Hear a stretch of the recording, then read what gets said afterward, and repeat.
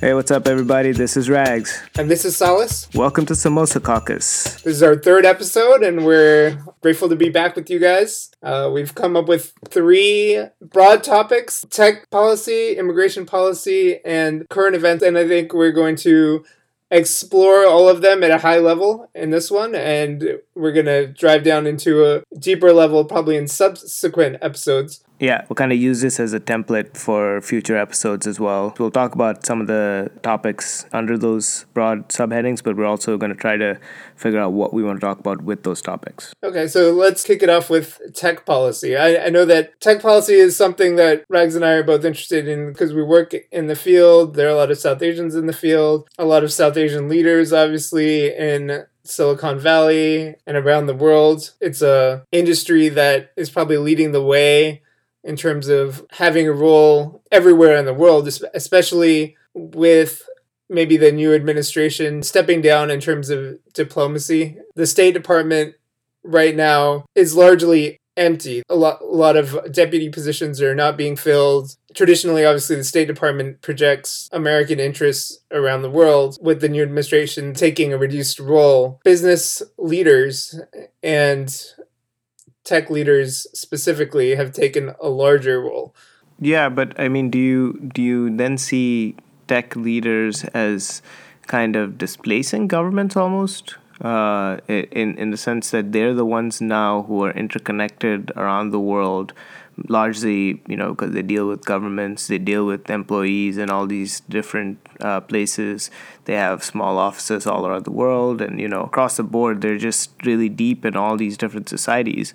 So, in a sense, tech has largely starting to surpass. I mean, heck, even with Bitcoin and all the cryptocurrency stuff, they're even trying to replace currencies as a whole. So at that point, you'd have to wonder, like, what's the point of governments? Like, what are the, how are they serving the larger purpose, right? Government has traditionally had a lot of different roles, and some of those are operational, making sure the roads work, goes back to currency, make sure the dollar is stable, making sure markets can operate, making sure people are safe.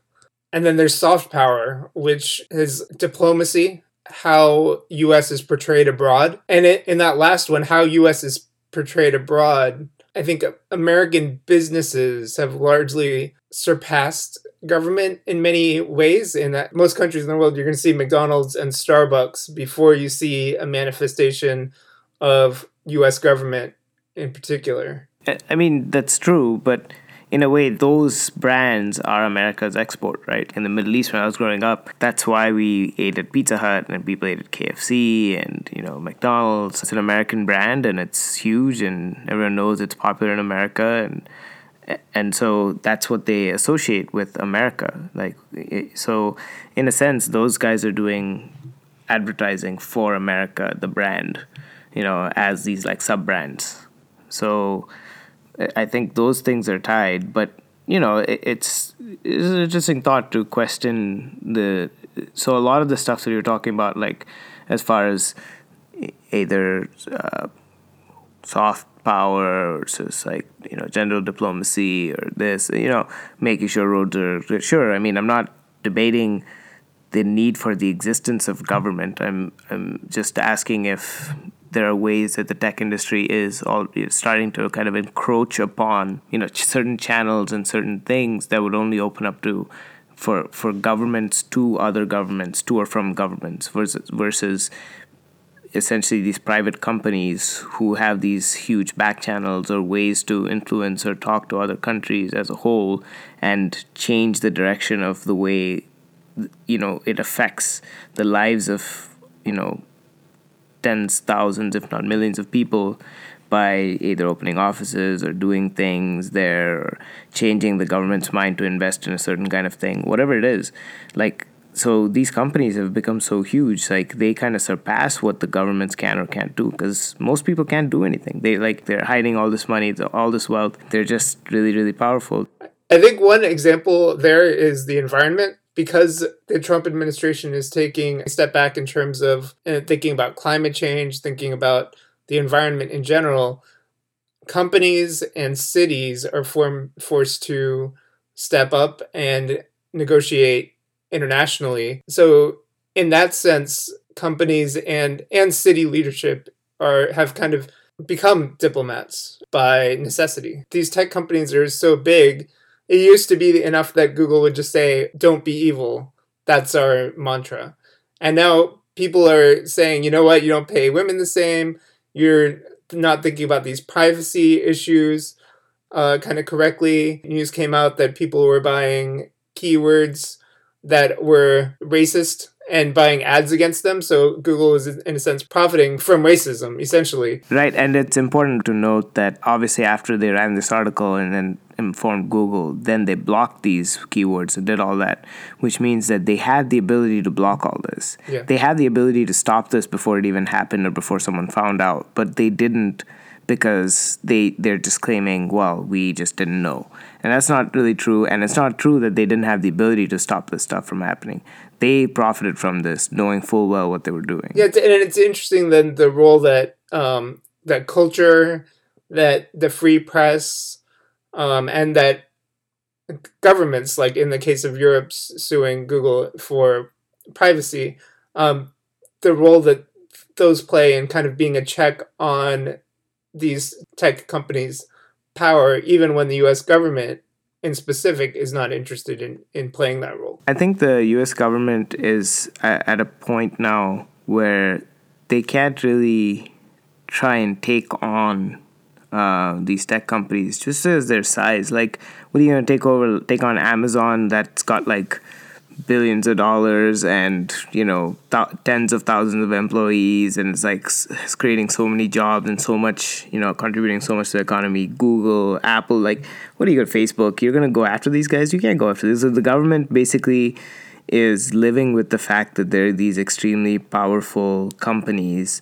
that they could, I mean, if the government really wanted to get after them, they could, but, you know, it would, these tech companies are not going to go down easy like that. Yeah, and I don't think bringing them down should be the goal. It's just a question of what should their role in society be. Obviously, there's so many positives of having these huge tech companies that are huge job drivers, that are huge for the economy. But when we think about these specific questions, like how should we think about racial equality, gender equality, privacy? I mean, that's kind of the problem, right? Like, the problem is that these companies don't really have any oversight, right? Like, you don't really have anyone checking on them enough, or because of their scale and because of their sheer size. If the government goes and just targets them, you have so many other, like, more severe cases, I would say, of things that are happening or things that they have to do. But these companies are essentially creating policy and getting so far ahead of government. The government is just not even in the ballpark of some of the stuff that the tech industry is doing or talking about or, you know, working towards. Basically like a topic that we're going to discuss in further detail in future episodes, but those are some of the ways we're going to be thinking about it. Okay, so then the next one is immigration policy. So that includes how immigration policy manifests throughout the world, throughout the diaspora, for people leaving South Asia, entering other countries primarily. We'll maybe even try to explore why people are leaving, and is it, you know, prevalent? Like, some of the stuff would be like the refugee crises right now with the Rakhine state with Rohingyas. So, I mean, some of the stuff that's going on is it's insane.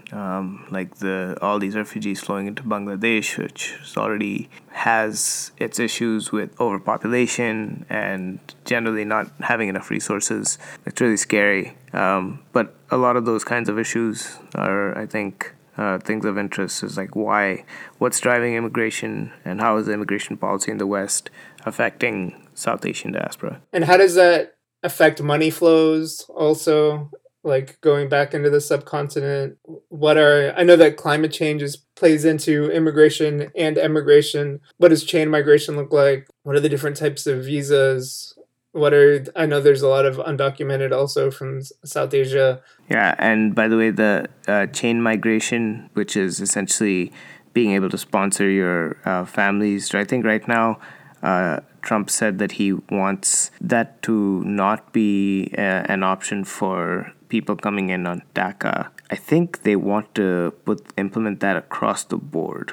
I'm not sure about that though. I'm not sure what states did that apply to all immigrants or all citizens. I mean, so that's the thing, right? Like, so I'm not sure whether they said that Trump wanted that to apply to people who came in on DACA. No, it wasn't from DACA. I think it might have been from like the prohibited states.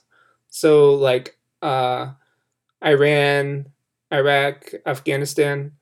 I think it might have been specific to those countries. But again, those are details that we're going to discuss in future ones. And we're working our way towards expertise. We're not experts yet, but like hopefully through researching these topics, talking to people, doing interviews, some of these things that are existed relevant question marks in our minds right now, because maybe we don't, we read the stories, but then we remember some facts but not others, or don't remember the context exactly. Like, as we get more familiar, more knowledgeable about these topics, we'll be able to speak with more confidence about the details as well. The next section, the current events section, we're in a world, especially on Twitter, on Facebook, on social media, where there are so many new things to discuss, and a lot of them are going to be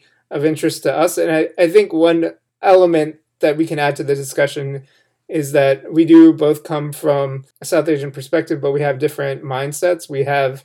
I think I'm more of a liberal / progressive, and Rags is libertarian in certain ways. So we'll have good back and forth. I think it's kind of a fair characterization. I do admit that a lot of my positions will seem to align with like general liberal positions. But like I mentioned, I think in my first episode, I'm just trying to explore all sides and just kind of think about things from different perspectives and see if there's like logical credence to thought. Cool. You have anything to add, Rags, about topics and things that we are interested in talking about in future episodes? I think we'll those 3 topics we'll stick to, and then we'll stick to trying to nitpick on things a little bit, and especially current events. Like Charles was saying, we won't cover everything, but we'll pick the things that seem the most interesting. I think the rest of it should be good. If anyone listening has any suggestions or would like to add either different sections, perspective, collaborate, do whatever, let us know. And we'll try to incorporate any ideas we get. Awesome. And with that, thanks for listening, and we'll see you all next time. Yep. All right. Thanks, guys.